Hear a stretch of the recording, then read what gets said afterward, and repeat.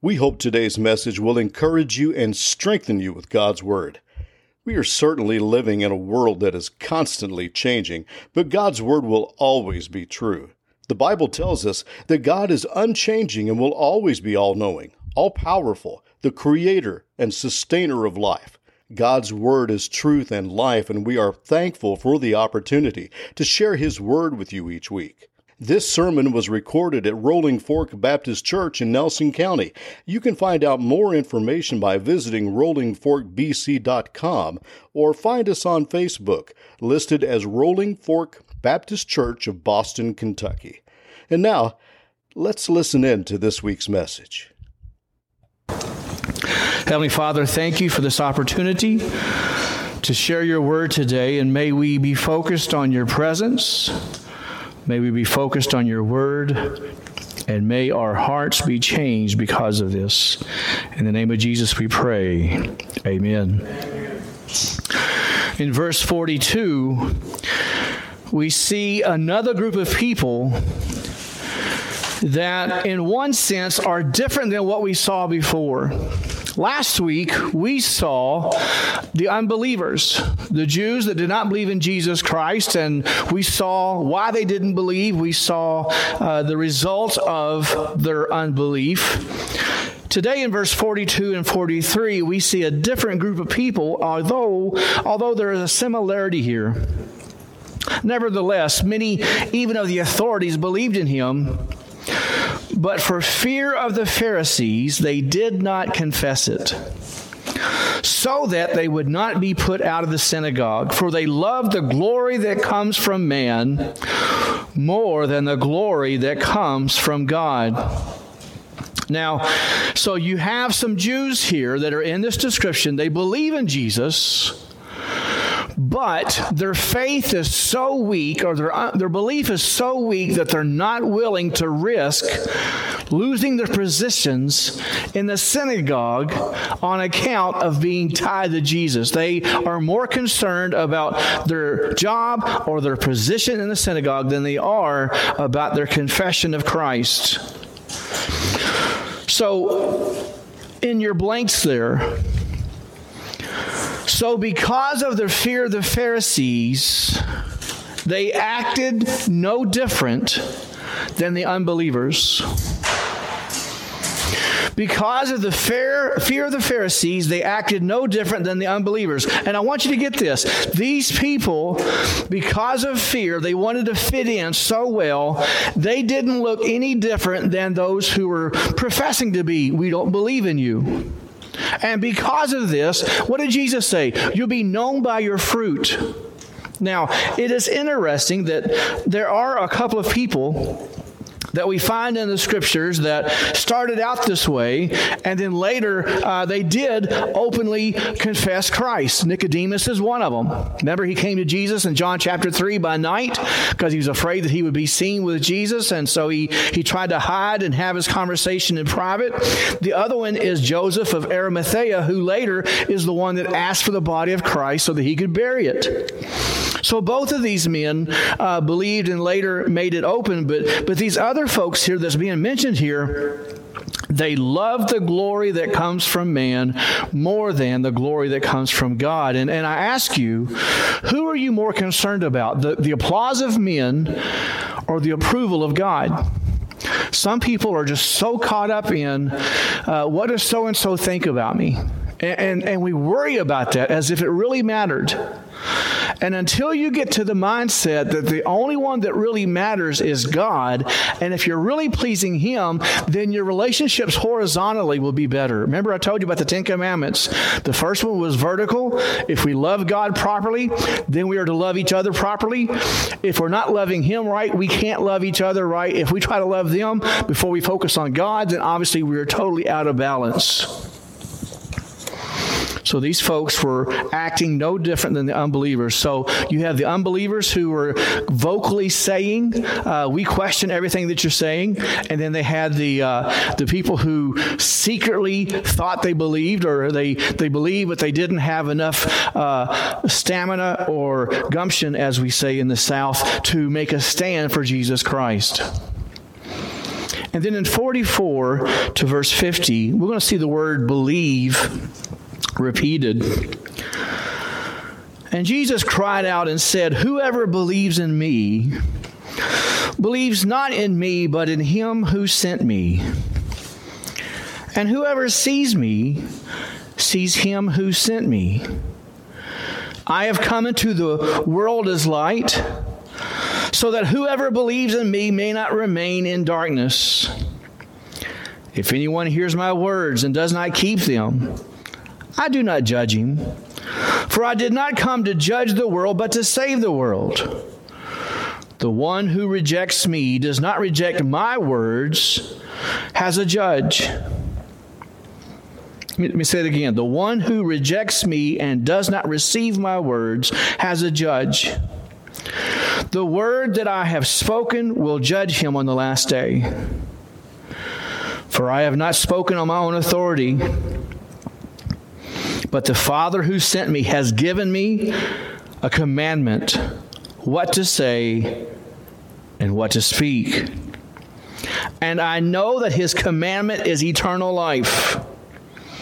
What I say, therefore, I say as the Father has told me.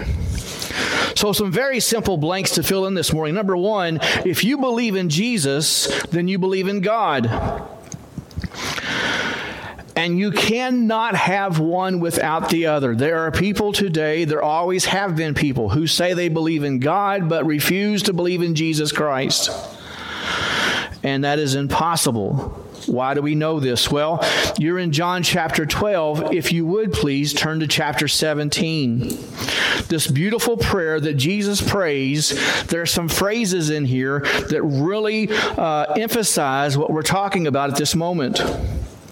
For example, in chapter 17, verse 11, "Holy Father, keep them in your name, which you have given me, that they may be one," here's the phrase, "even as we are one." Now, this is different than saying, even though you're my Father and I'm the Son, and there's that type of a situation. So, for example, Blake is my son, but we are not the same person. In this case, Jesus is the Son of God, and yet they are the same because you have the Trinity, God the Father, God the Son, God the Holy Spirit. These three are one and three. He says, let them be one as we are one. Then you go down to verse 20 and 21. "I do not ask for these only, but also for those who will believe in me through their word, that they may all be one, just as you, Father, are in me and I in you, that they may also be in us." For what reason? "So that the world may believe that you have sent me." This is why I tell you, denominations and all these labels and brands and stuff, these battles between that is so wrong because it does not show the unity in the body of Christ. If you are truly a believer in Christ, it doesn't matter what label you go to church under. What matters is your message straight from God's Word without being tampered with? And if it is accurately God's Word, then we are to rejoice together, work together, and know that we're going to heaven together. Amen. There's not going to be any difference in heaven as far as a Pentecostal, a Baptist, a Methodist, a Catholic, and so forth. It's going to be one together. And we've got to make sure that we're ready for that. And he says that by coming together here on the earth with the message of Christ, that we are saying that Jesus is one with the Father and that God has sent Jesus to the earth. He says they would believe that you have sent me. And then one more section from John 17 in verse 22 and 23, the very next section there. "The glory that you have given me, I have given to them, that they may be one even as we are one. I in them and you in me. That they may become perfectly one, so that the world may know that you sent me and loved them even as you loved me." Look again, this continuation. That they may be one, even as we are one. Jesus and his people, God in Jesus. So God is in us. And in 1 John, we see this over and over. Whoever abides in him. Also, we see it in John 15. If my words abide in you and so forth, we see this over and over. He's telling us we need to be connected. We need to be unified. The devil loves division, and he will use deception to do whatever he can to break that up. Number 2, if you have seen Jesus, then you have seen God. If you have seen Jesus, then you have seen God. And this is from verse 45 of our text today in chapter 12. You remember in John 14 when he says that I go to prepare a place for you. And then later he says, have I been with you so long, and you still do not know me, Philip? Whoever has seen me has seen the Father. Whoever has seen me has seen the Father. In Colossians 1:15, he is the image of the invisible God, the firstborn of all creation. In Hebrews chapter 1, verse 3, he is the radiance of the glory of God and the exact imprint of his nature. So Jesus is telling these people who either A, did not believe, or believed but was not willing to take the cost of it. He says, you need to understand, if you question who I am, if you question what I've been telling you over and over and over, then you need to understand that I and the Father we are one. And you can't have him without having me. Now, you brag about being the chosen people, but you cannot be God's people if you do not include me. Number 3, if you believe in Jesus, then you have been delivered from darkness. And this comes from verse 46. If you believe in Jesus, then you have been delivered from darkness. In John 8, verse 12, again Jesus spoke to them, saying, I am the light of the world. Whoever follows me will not walk in darkness, but will have the light of life. Now, I want to stop there for a moment. Let's have a moment of reflection. I think this is the one that's the most challenging. Not because we could lose our salvation, but because of the fact that even though we say we believe Christ, and we're not ashamed to proclaim that,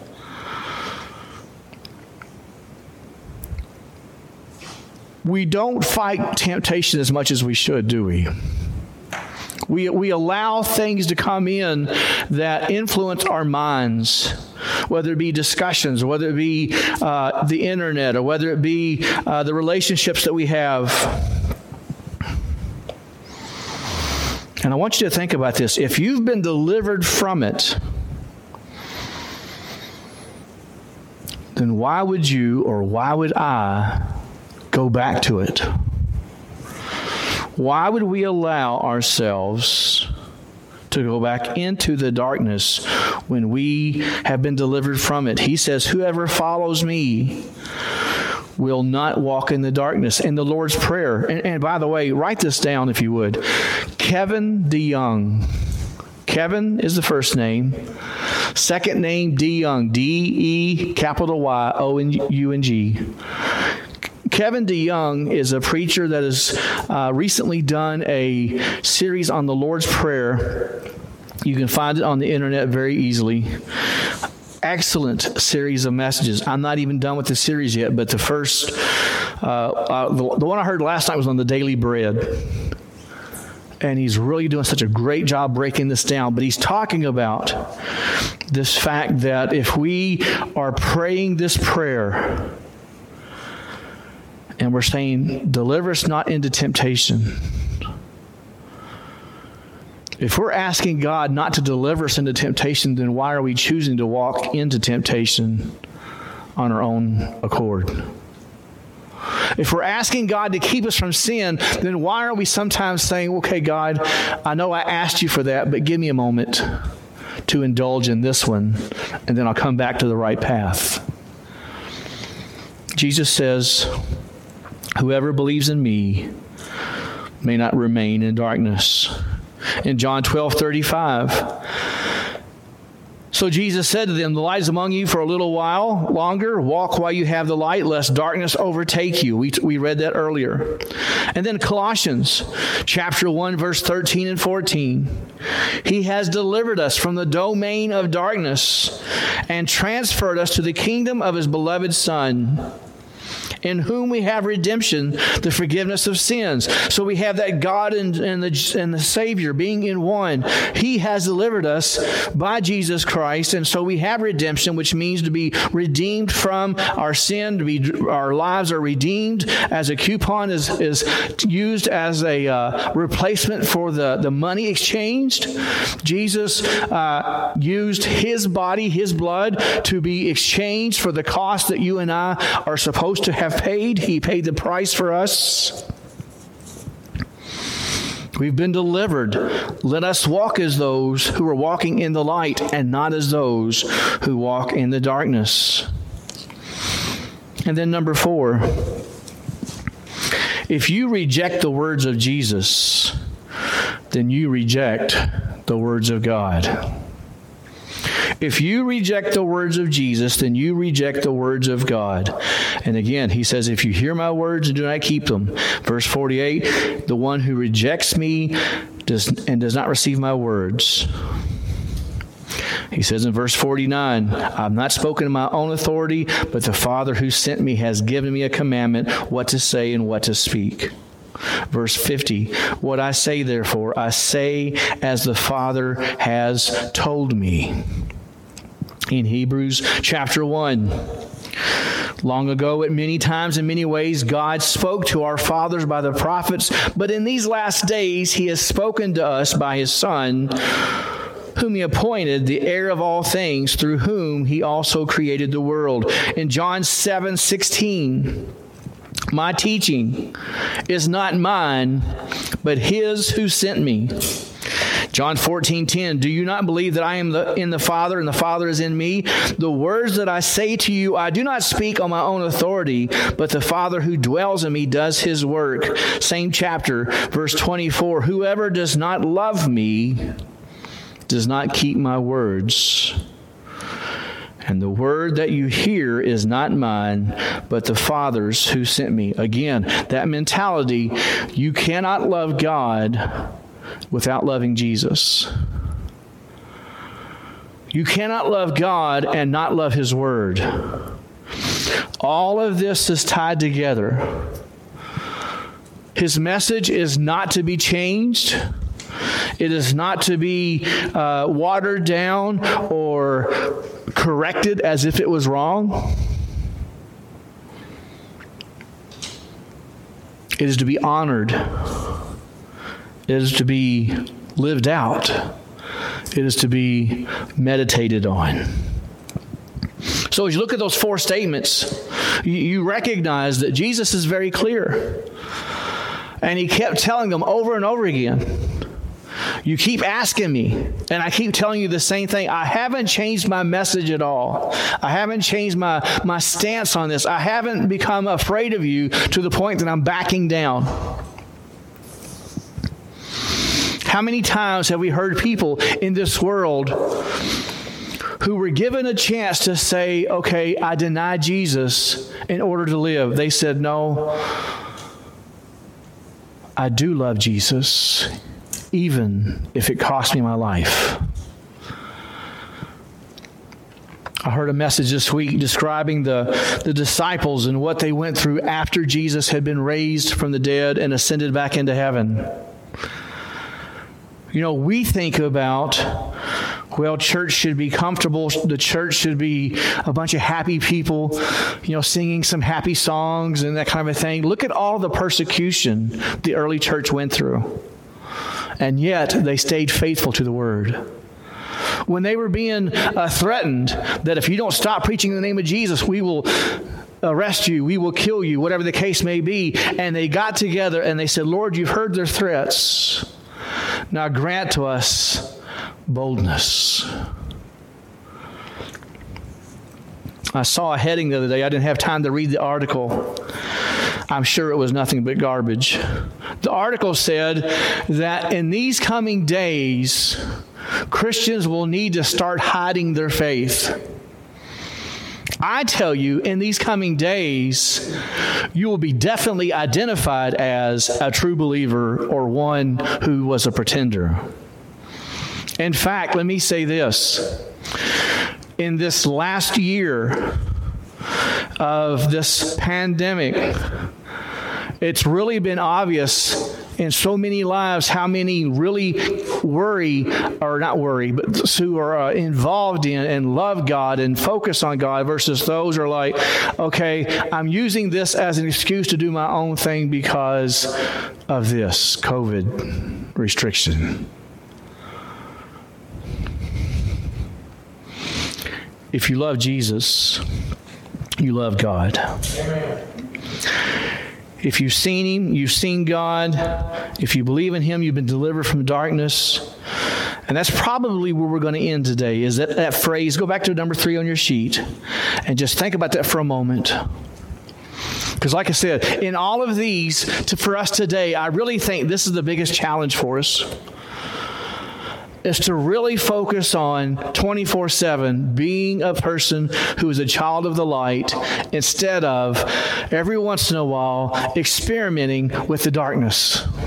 There's a part of us that just has this want to see how far you can get without getting hurt.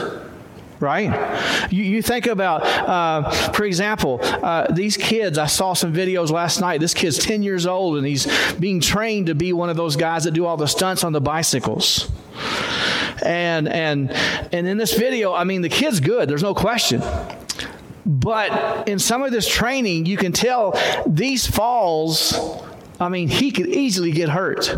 Right? But he has this desire. How far can I go? How high can I go?